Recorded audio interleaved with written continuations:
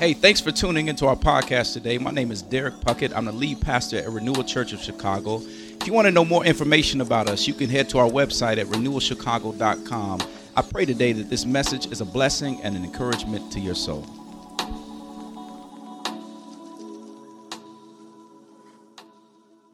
It is good to be in the house of the Lord with you all this morning. If you're new with us, I want to say welcome. My name is Derek Puckett, lead pastor here at Renewal Church of Chicago. And as Ramon just said, if you're new, make sure to fill out one of those Connect cards, scan it on the way out if you didn't do so on the way in. We have been in Life Verses. It's a series where, as you heard Elena talk about right there, it's a series where we've been looking at verses of Scripture that kind of, y'all ever heard the term where this is my life verse?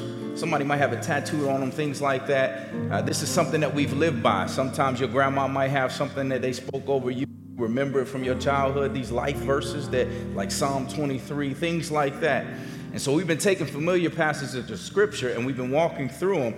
And the point of it is that we really want you to understand what you know. We want you to know what you really believe. So I don't want you to just say that you're a Christian and say this verse is something that I've lived my whole life. I don't want you to understand these verses of Scripture. We want you to understand what the Bible actually means. So if you're with me, go ahead and flip with me to Luke chapter 15. That's where we'll be this morning. Familiar passage, a narrative where we're going to look at the prodigal son. One that if you've been in church for any amount of time, you've probably heard this narrative. But I love this narrative. One of the first ones that I preached years ago, and we're going to look at this one, specifically the younger son and the older one next week. So if you got it already, Luke chapter 15, go ahead and stand to your feet if you're able with me, and we'll read the Word of God together. You guys been enjoying this series so far?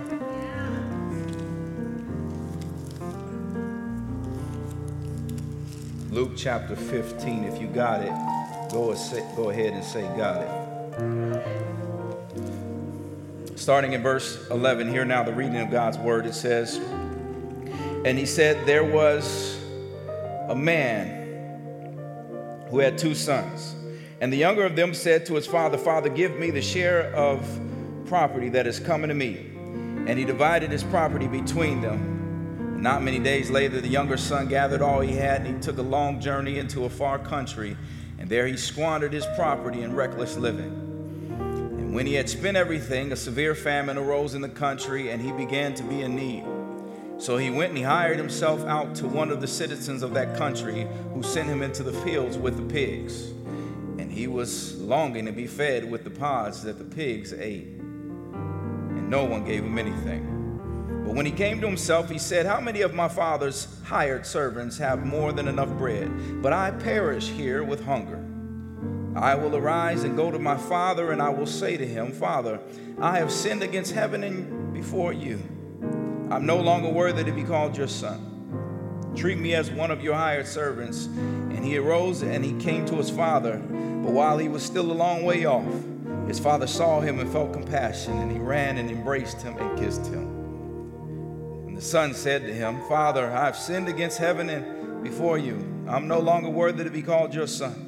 But the father said to the servants, I love this, bring quickly the best robe and put it on him, and put a ring on his hand and shoes on his feet, and bring the fattened calf and kill it, and let us eat and celebrate. For this my son was dead and is alive again. He was lost and is found.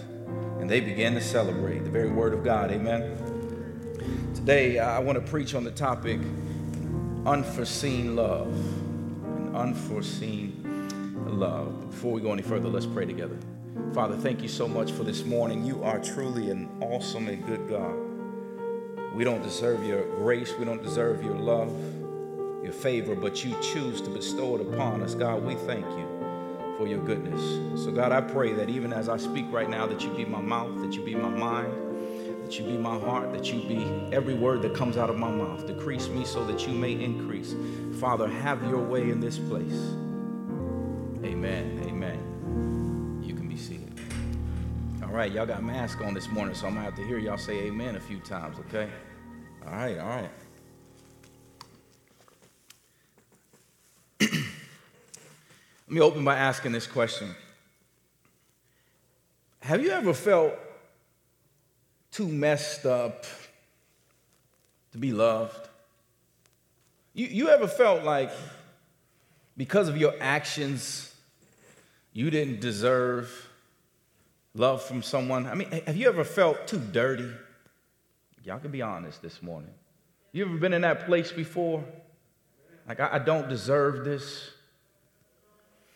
I remember there was this race in Memphis called the Love Mud. Anybody heard of this? Memphis, Tennessee, my runners in here. Love Mud. It's a 5K race. It's a 3-mile race where runners, they dress up in all kind of funny costumes, and then they run this 3-mile race. And at the end of the race, there is this huge puddle of mud. It's a pile of mud, and what they do is at the end of the race, they run and they jump into the mud. They either swim through it, they some of them drinking it, it's nasty. They run through the mud, and then they cross the finish line. So if you can imagine, they're covered with filth, they're sweaty, dirty, muddy, and they cross this finish line. Look, I'm going to tell you right now, I might go to your race, but if you come up to me muddy and sweaty, I'm going to give you one of them air fives. Good job, good job, good job. COVID high five. But my friend was at the race one day, and he was watching it, and towards the end of the race, he said he saw something that was so compelling. He saw this woman that was dressed in a bumblebee outfit, and she had just got done running the race.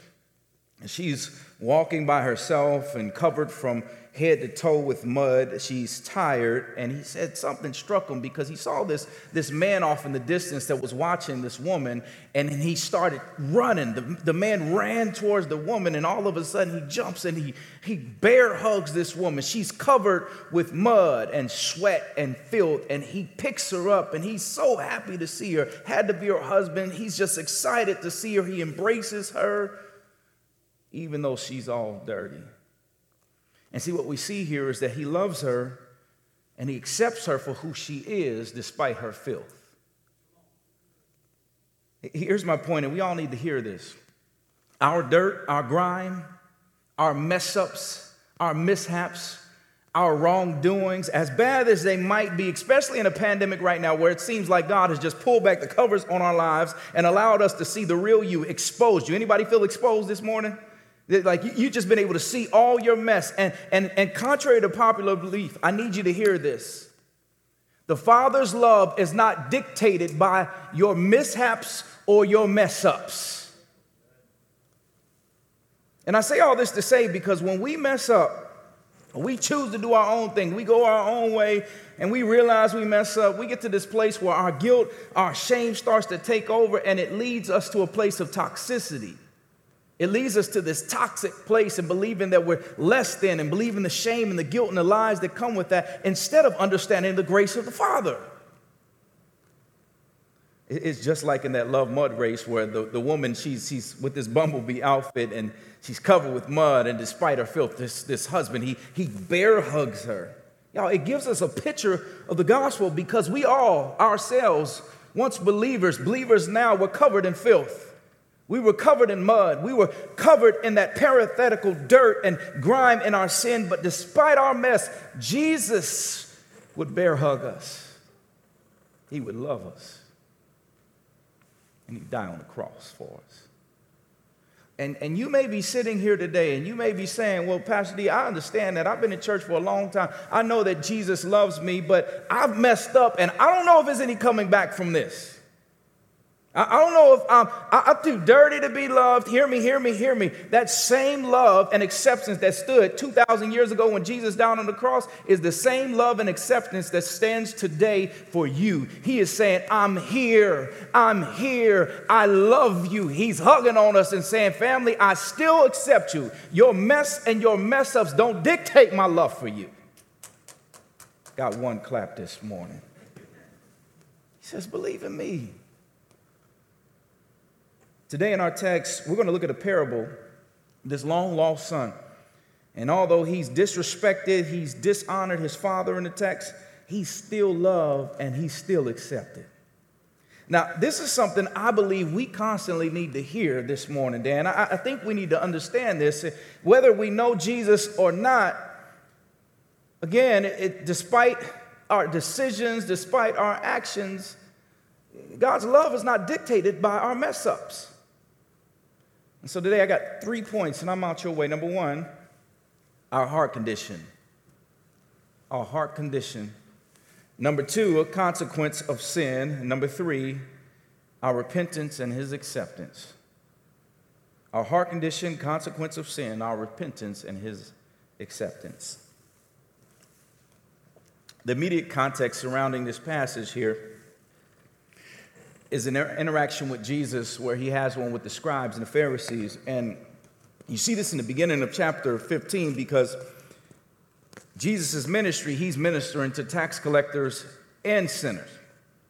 And the Pharisees, the scribes, they see this and they start grumbling at the beginning of chapter 15. And they say to him, like, he can't be who he is because he's ministering to these sinners. In fact, they say in verse 2, look at it if you got your Bibles open, it said, this man receives sinners and eats with them.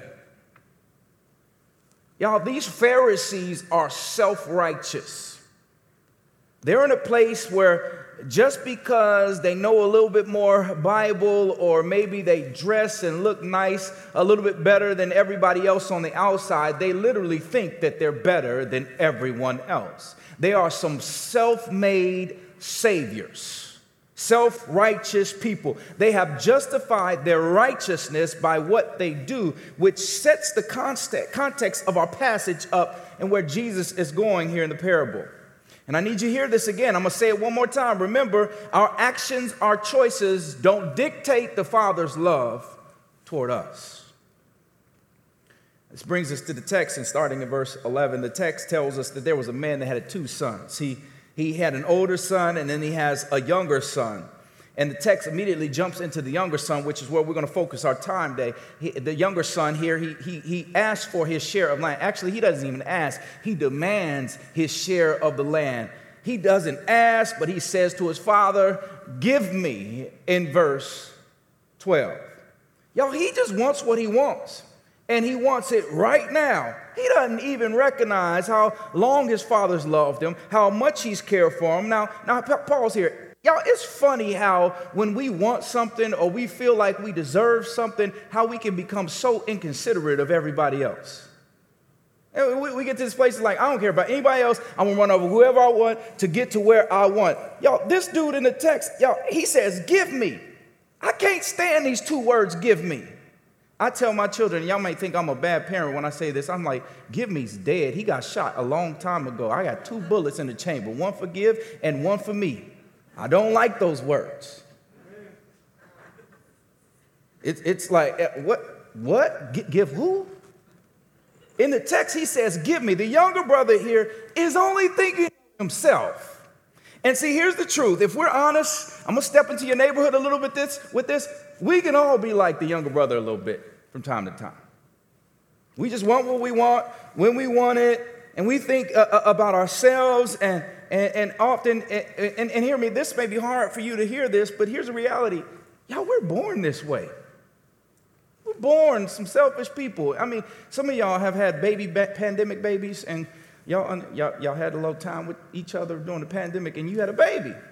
And then the reality is, if you know this as a parent, when the baby comes out, I mean, there's some little sinful things. I mean, they come out, and they don't come out when they're hungry in 1 month and just miraculously be like, Mommy, you know, you worked so hard.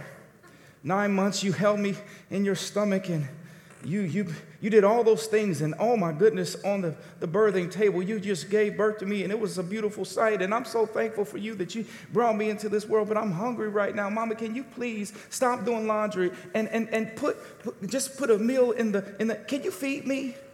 No, they just be like, blah, blah, blah, blah. I need my food now. I need my food. They don't say nothing. It's just like, give it to me now. Only thinking about themselves. And y'all, I got 5 kids, 5 babies. I love my babies, but they still sinful, cute as they are, just like us. And see, the point is that our sinfulness, our selfishness, it runs really deep. It runs really deep. We're all born with this heart condition where we don't naturally think about other people or the things of God, but instead we rebel. We think about ourselves. I love Psalm 51. David says in it, he says, behold, I was shapen in iniquity, and in sin did my mother conceive me. We were born in sin. And what this means is that we were born with this inclination to rebel against the things of God. And as a result of Adam and Eve in the garden eating from that tree after God said no, in Genesis chapter 3, there was perfect peace between us and God. But when they ate from the tree, perfect peace was broken. That harmony between God was broken. So now we have missed his mark of holiness. Where we once were perfect, we're no longer perfect anymore. And God is continually running and chasing after. He wants us to come back home. But that's why we need a Savior. Because perfect peace is broken, perfect harmony with us and God. So here's God wanting us back, but we're rebelling. We're going farther away from him. And even if we try to get back, we can't ever achieve this holiness. So we need a Savior. We need a Savior who can restore right relationship with God. And that Savior had to be perfect. That's Jesus. You see, the boy in the text here, hear me. This boy, I gotta say this again, he's a boy because he has no regard for anyone but himself. He's sinful. He's rebelling against the Father. He's only thinking about himself. Y'all, he's a boy. And put this in your pocket. We've been talking to men about this. Look, I'm calling him a boy because men, hear me, they take care of other people. They create and cultivate. That means they make other things flourish around them. Little boys only think about themselves. And it's another sermon for another day, but we got too many boys in society today. And if that's messing with you, I'm going to tell you right now, it's the text. It's the text. We in the text, okay? It ain't me getting mad at you. I'm telling you, the text is here. Men need to step up, create and cultivate. Things around you should flourish as a man of God. Another sermon for another day. Come to men's time. I promise we'll dig into that a little bit more. This boy in the text says, give me, there's those words, my portion of the estate, which would have been 1/3 of the estate because the older son would have been due 2/3 of the estate due to the cultural norm. This is what they did back then. Now, y'all got to understand, this is very disrespectful. This is dishonoring because the father hadn't passed away yet. So in essence, it's almost like a slap to the face to the daddy, like, I don't care that you're still alive. The boy is basically saying, you're dead to me, Dad. You're dead to me. Just give me what you owe me. The Greek word here for property in verse 12, because y'all don't believe me, is bios. It's where we get biology. It means life. So when he says, give me your property, he's literally saying to his dad, tear your life apart for me. Your life means nothing. Tear it apart for me. Family, this is very problematic. And when I'm reading this and I'm studying, and I'm about ready to slap this dude for it, daddy. I mean, it's problematic. This is an agrarian culture, so when he says, give me my share of the land, he's saying, give me your land, your well-being, what you need, your living off of. That's where I need that now. So he's not only saying you're dead to me, Pops, but he's basically alluding to the fact that this relationship, don't miss this, between he and his father was just a means to an end. It was transactional. Could you imagine one of your kids coming up to you and doing this? Here's the father who has provided for him, loved him, and this young boy very disrespectfully dishonors him in one move. He simply has no regard for his actions. And hear me, if I'm not already in your neighborhood, as much as we can shake our heads at this young guy here, if we're honest, many times we treat God the same way, as a means to an end. God is only someone we consult when we need something. He's only someone we run to when we want something or we're in a hard situation. If we don't need God or want something, even if we claim Christianity, you know where our faith is at that point in time? It's on the shelf of our life collecting dust. And we only pull our faith out when we need God to move, when we need God to show up, when we need or want something. In other words, our faith has become transactional. The younger brother in this text has no regard for the things of the Father, but here it is. Instead, he wants all he has to offer without the Father. He wants his blessings, but doesn't want to live a life worthy of the blessings. And many of us, again, I'm stepping probably all up in your kitchen a little bit with this one. We do the same things. We don't want God, but we want the things God has to offer. God, I know your Bible says no sex before marriage and let the marriage bed be undefiled. But, you know, they tell me in culture I need to try the shoe on before I buy that thing. Oh, wait. I shouldn't be drunk with wine and all kind of other things, but it's my birthday, God. I got to turn up today. I'll be a Christian tomorrow. Oh, man, can you get me through this problem, God? I'm so tired of this pandemic. Get me through this thing. I don't know if I'm really ready to live for you, but I just need to be out of this thing. I'm struggling. See, we want the things of God, but if we really are honest, we don't really want God.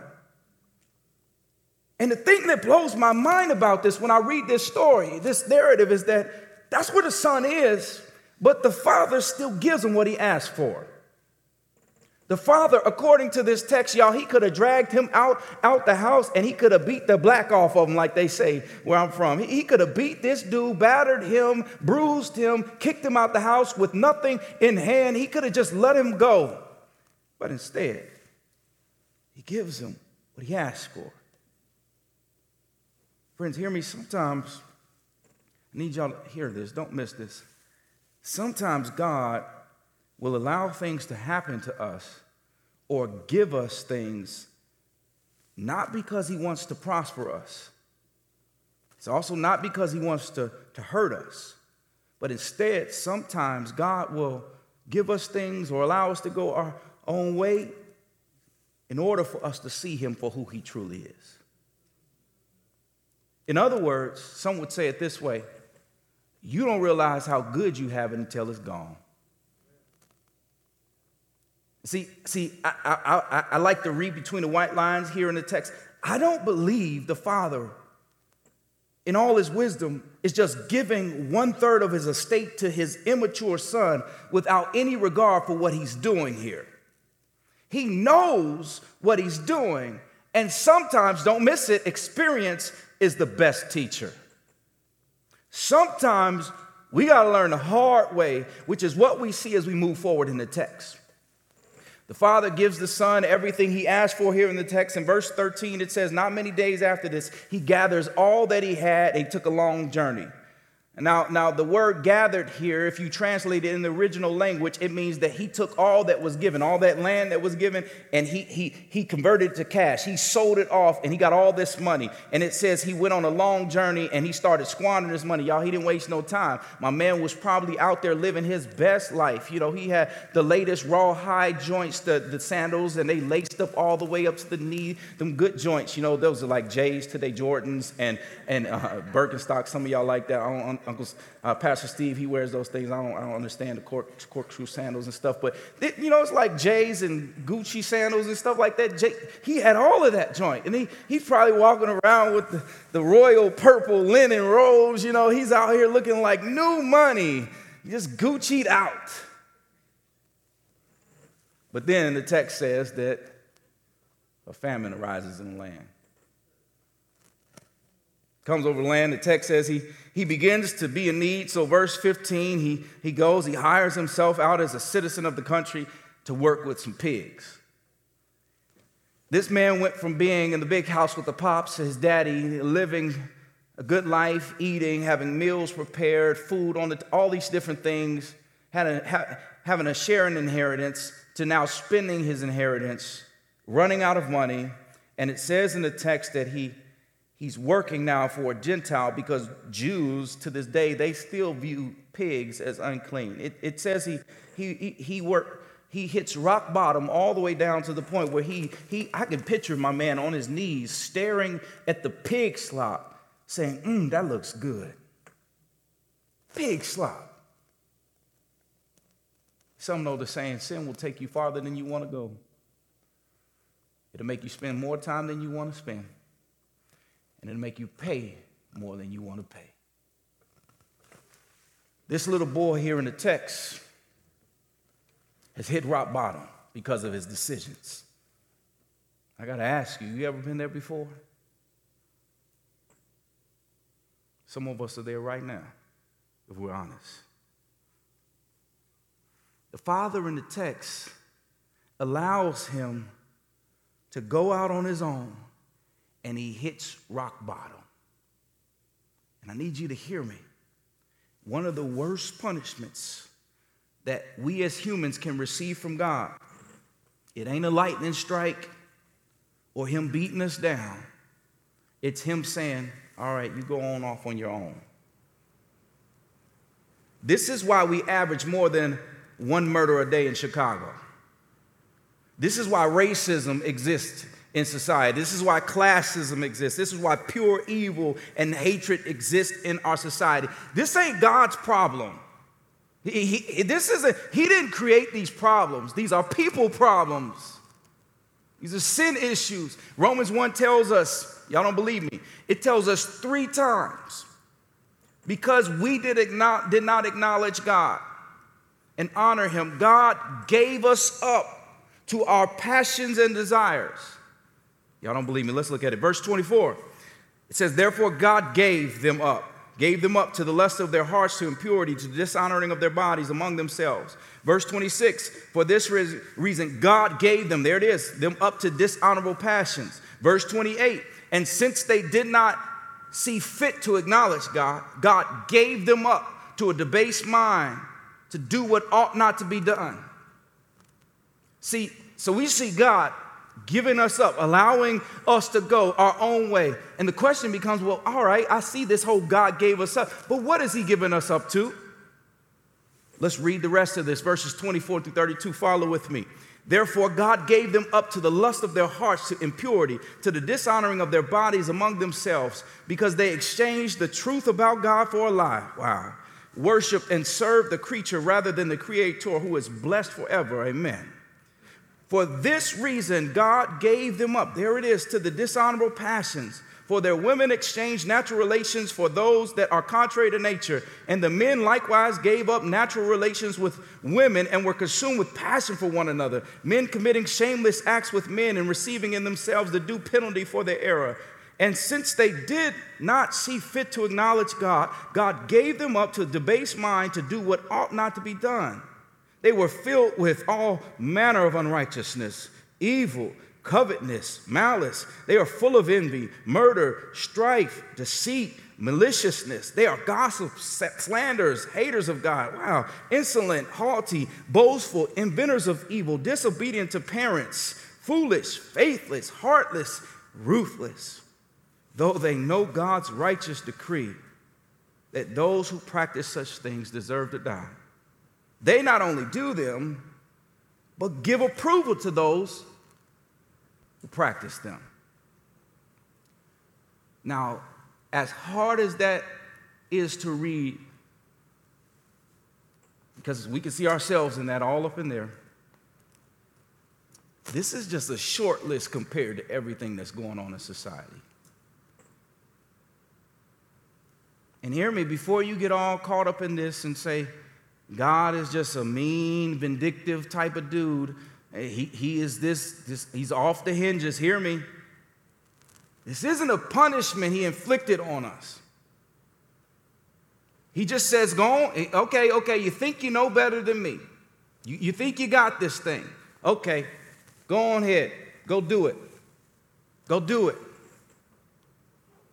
And this is different than the God that we see throughout the Bible. You read the Old Testament, you see God continuously over and over again, even after people rebel. He's always saving them. He's always coming after them. He's always coming back for them. All the way up to the end of the Old Testament, where now there's 400 years of silence, where he's like, I'm through. But even in that, he's like, I still love my people. So what does he do? He sends Jesus as a sacrifice for our sins. So when he dies on the cross, and if we believe, now we can spend eternity with God the Father. We're now righteous eyes because of Jesus' righteousness and his death on the cross and our belief.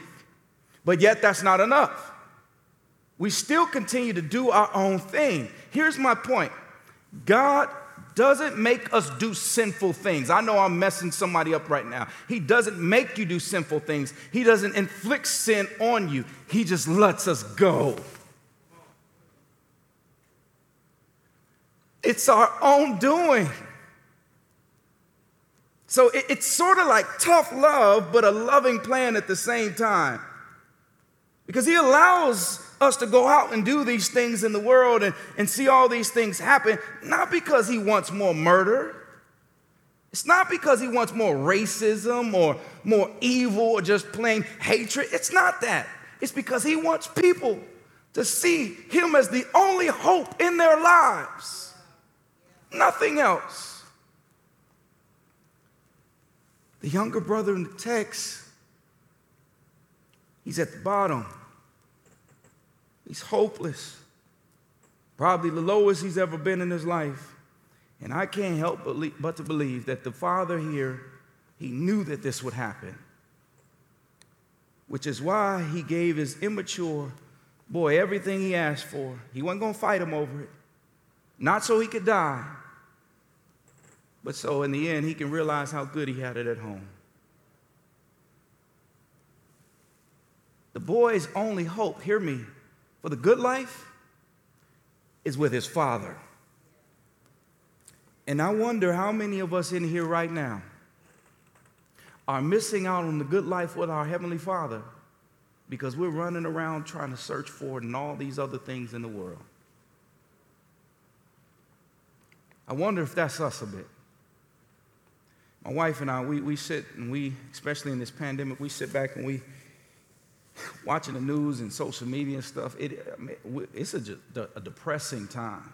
It's so much happening in society. You got corrupt politicians. You got black men getting killed and no convictions. You got suicide bombings and terrorist attacks happening all over the place.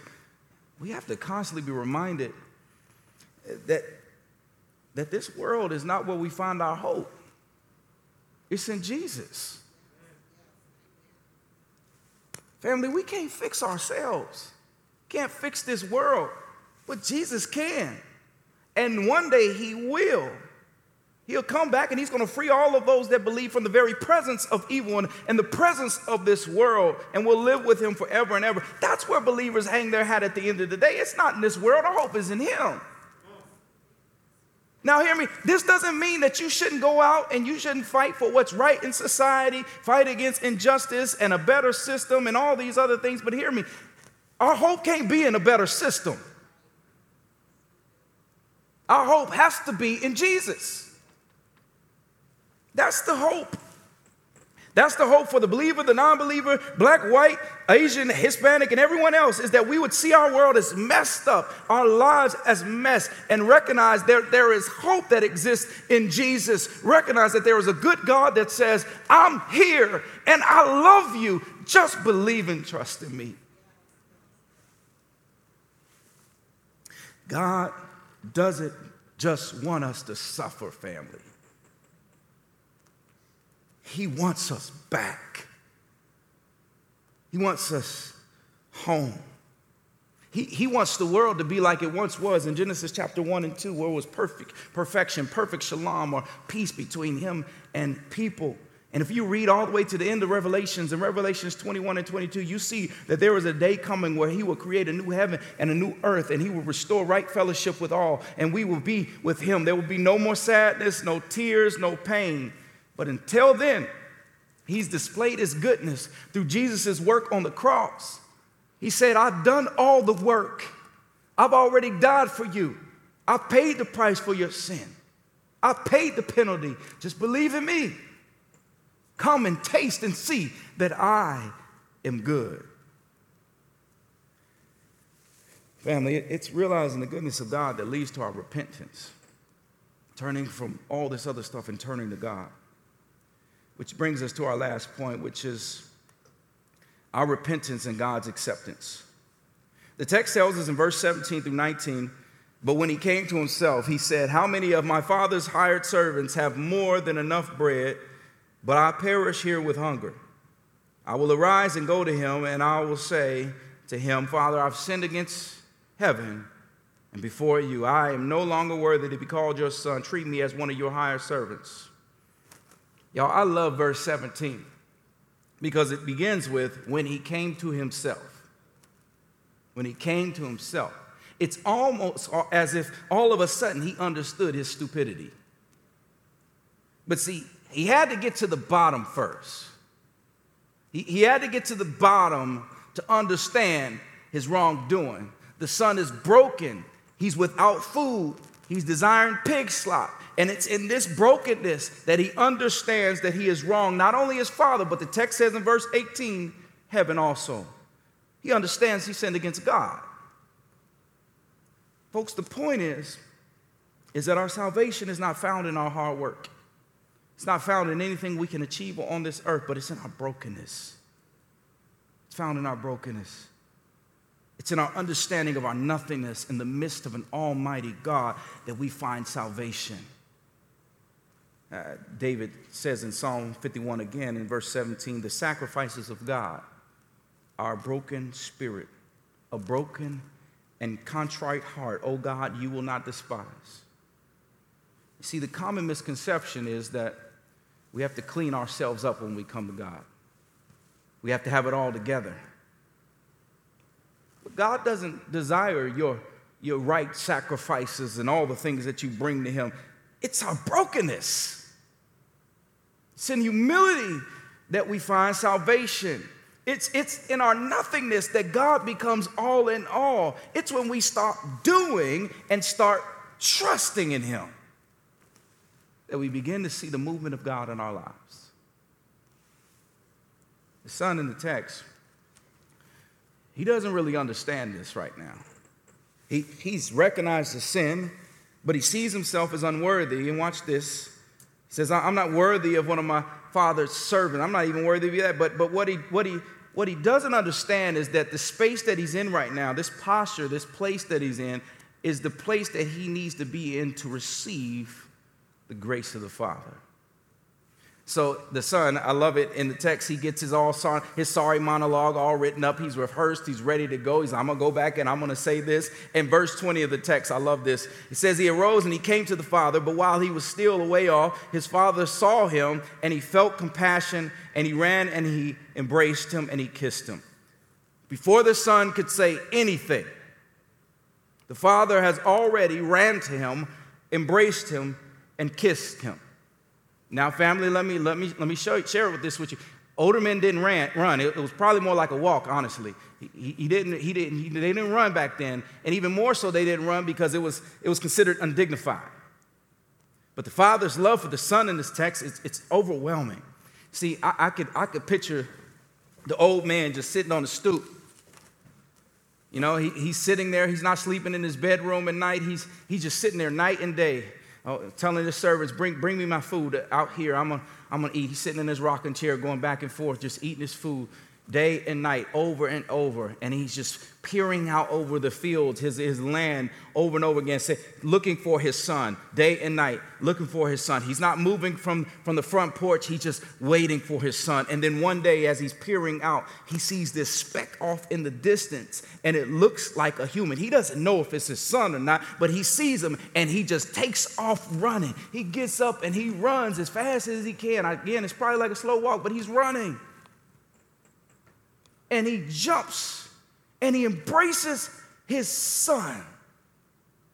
And he kisses him before he says anything. He doesn't even care what his son has to say. Y'all, the father's love here for the son is overwhelming. The son starts to try to say what he wants to say in verse 21, and the father stops him dead in speech, not allowing him to say anything. Tells his servant, go get the fattened calf. We gotta get a meal. Get a fattened calf. Get him some clothes to put on his back, to find this linen, and put a ring on his finger, which symbolizes, hear me, the reconciliation between father and son. Put some shoes on his feet. And they break out in celebration. He doesn't even care what the son has to say. He's just happy that his son is home. Family, if you missed it, here it is. The father's love covered the son's sins. Not once does he bring up his son's wrongdoing.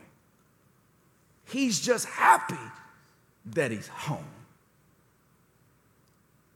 The son deserved to be treated less than a servant, but instead he receives grace from the Father. He receives something he didn't deserve. The Father literally gave up his life, tore it apart for him, split the inheritance between the two sons. He gave it all to this wayward, immature son who disrespected and disgraced him. Friends, if you haven't caught it by now, this narrative here gives us a picture of God's love for us.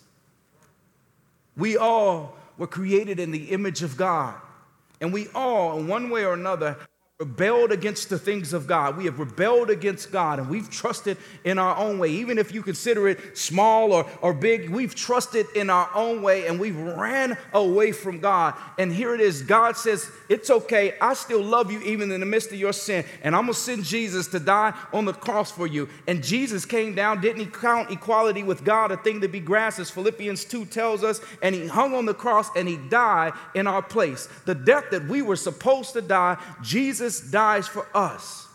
He chooses to do this willingly, just like the Father in this text. And the greatest part about all of this is that although we were dead in our sins, we've been the younger brother in the parable many times throughout our lives, God still accepts us when we come to him, because he loves us, and he's just happy that we're home. So as we get ready to end in prayer this morning, and the band comes to the stage, I got to ask you, are you the younger brother today? Some of us in here, we really just need to come home. Have you tasted the love of the Father by trusting in Jesus as your Lord and Savior? Or maybe you're just in a space where you're like, I know Jesus, but I've been out here doing my own thing, and I need to come back. John 1:9 says this, 1 John 1:9 says, if we confess our sin, he is faithful and just to forgive us of our sins and to cleanse us from all unrighteousness. We have a God who forgives us and loves us. And see, the thing that gets me about this text every time I read it is that as a believer, when I read this, nowhere in the scripture does it say that the relationship between the Father and Son had ended. Despite all that he had done, the Father's still sitting on that porch looking for his Son. Nowhere did it ever end, which lets me know that the same grace that saved me is the same grace that's going to keep me as I keep walking through this life. So when I mess up and I miss the mark, the Father looks at me and says, Derek, I still love you. I still got you. Come on home. Come on home. Family, wherever you are this morning, whether you need to know Jesus as Lord and Savior or you're already a believer, believe that we all need to be reminded of his grace. It's the same grace that saved us. Nothing we can do to achieve salvation. It's the same grace that keeps us. Take some time right now to dwell on the Father's love for you. It's truly unforeseen. We have a Heavenly Father who gave it all up for us in the midst of our mess. And although we rebel, he rejoices with the fact that we just come home. And if we're honest this morning, there's some of us that need to run back to the Father. Stop waiting for him to get you. And it's time for you to say, I need to come on back home. I need to accept you, Jesus. Let's pray. Father, thank you so much for this morning. You are truly an awesome God. Thank you for your grace, your mercy, and your love that covers us. God, I do pray for those that are struggling right now. That's all of us, God, even throughout our week, the small things that we've done, even to get off track, or even the big ones, God, that we've just We haven't trusted you, God. Every day, life is a bunch of breaths of repentance and believing, repentance and believing, repentance and believing. So God, even on the day, Lord, I pray that we would all run to you, knowing that you are a good and gracious Father who loves us where we are, sees us where we are, saves us where we are. And that same grace that saved us, God, is the same grace that will keep us on throughout eternity. So God, let us not ever forget your love for us 2,000 years ago, from the beginning of time, that still stands this moment today. In Jesus' name we pray. Amen. Thanks again for tuning into our podcast today. I pray that it was a blessing and an encouragement to your soul. I look to see you at one of our services at 9 or 11 a.m. on Sunday morning. Take care. God bless you.